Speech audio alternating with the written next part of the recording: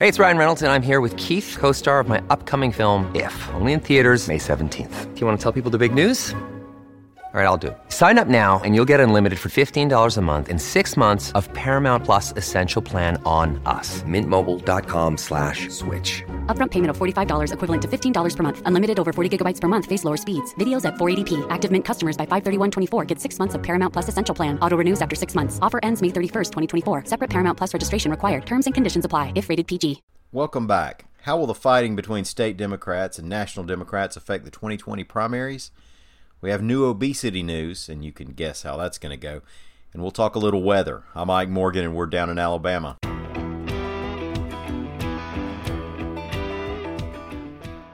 Now, some people are starting to say that the Alabama Democratic presidential primary could be in jeopardy, although State Democratic Party Chair Nancy Worley says that's just folks stirring up a fuss over nothing, reports AL.com's John Sharp. Now, as we've reported, the Democratic National Committee isn't recognizing the state chair or vice chair over a brouhaha regarding the last state party leadership elections. And now there's a November 8th deadline for all those legions of Democrat presidential hopefuls to file a statement of candidacy with the state party chair.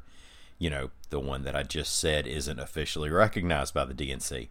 Jefferson County Democrat Party Chairman Richard Malk, quote, "If we don't have an approved plan, we cannot go to the convention. The worst case scenario is that we don't have a primary, and yes, that's totally unprecedented," end quote. DNC Chairman Tom Perez has indicated that the DNC will not okay an Alabama delegate selection plan unless the state party has new leadership. He recently said, quote, "I hope that our chair will call the meeting of the State Democratic Party Executive Committee and approve a delegation selection plan that is acceptable to the DNC. That is my hope." Now I'll read one more quote from Nancy Worley's reaction. "We've got a lot of drama queens in Alabama who like to make a monster out of a mouse. The whole delegate selection process is not a monster. It's going on as it was set to go." Now, it's not a secret that here in Alabama we enjoy a meal. Sometimes we're known to enjoy a couple of them right there together in one sitting. And if you're poor, it can be extra work to try to make all those meals healthy. And that does catch up to you. We keep finding ourselves further along on the trend of increasing obesity. The trend isn't just in Alabama, although we do, along with other southern states, help lead the way, reports AL.com's Lita Gore. Just a few years ago, in 2012, no state in the entire U.S. had an adult obesity rate of 35% or more, according to the Centers for Disease Control Obesity Prevalence Map. But the latest report has 9 states breaking that threshold. Mississippi and West Virginia come in at just under 40% to lead the way. They're followed by Arkansas, Louisiana, Kentucky, and then Alabama, with an obesity rate of 36.2%.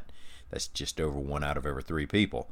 Iowa, North Dakota, and Missouri were the other 3 states that are over 35%. Well, again, it's time to look ahead to the week in Alabama weather. All I know is that it's been really hot for several days. We got Lee Morgan here to tell us about what might happen in the coming days. What do you say, Lee? Hey, I'm going to try and have a better attitude about this heat this time. You got good news then, right? Well, kinda. Let's just get the bad news out of the way first. The bad news is it doesn't look like we're going to get a whole lot of rain for the next week, which we could really use. It's about time to start putting a bucket in the shower to collect gray water. The yard looks terrible, and we could really use some rain. Drought conditions are creeping upward if you look at the maps in the state. But there is some good news, though. The good news is that while it's still going to be hot, it's not going to be as hot. If you can just sweat it out until Thursday, things are going to get a little bit better. What's going to happen on Thursday? Well, there's a combination of things. Parts of the state could get what's called a backdoor cold front. That's a cold front that comes in from the east to the west, and it could bring some just slightly cooler, slightly drier air over parts of the state. So Thursday, instead of highs like in the mid-90s, we're looking at highs in the low 90s or maybe even the 80s for a few places. But you got to wait till Thursday. It's not going to last long. Temperatures are going to start to moderate over the weekend, but it's a little bit of relief. Bone chilling, it sounds like to me. Well, we'll look forward to that fleeting hint at late summer. Is there anything going on in the tropics we need to know about? Well, there's Umberto, hopefully I said that right, out in the Atlantic. Nothing for us to worry about. Why are you shaking your head? I tried my best to say it right. But anyway, we don't have to worry about it. Then there's a wave in the Gulf. It's nothing for us to worry about either. But I will add that today is the 15th anniversary of Hurricane Ivan, which was a Cat 3 when it made landfall just west of Gulf Shores. That was 15 years ago. And it's a big anniversary year for hurricanes. We had Hurricane Frederick hit 40 years ago. Just the anniversary of that was last week. And then last month was the 50th anniversary of Camille. Oh, wow. Can you do me a favor? One last thing. Say Umberto one more time. No. All right. Thanks, Lee. You're welcome. Somebody really needs to teach an Alabama Spanglish class. Thanks, everybody, for listening. We'll be back tomorrow. Until then, come see us anytime you want to on the World Wide Web at al.com.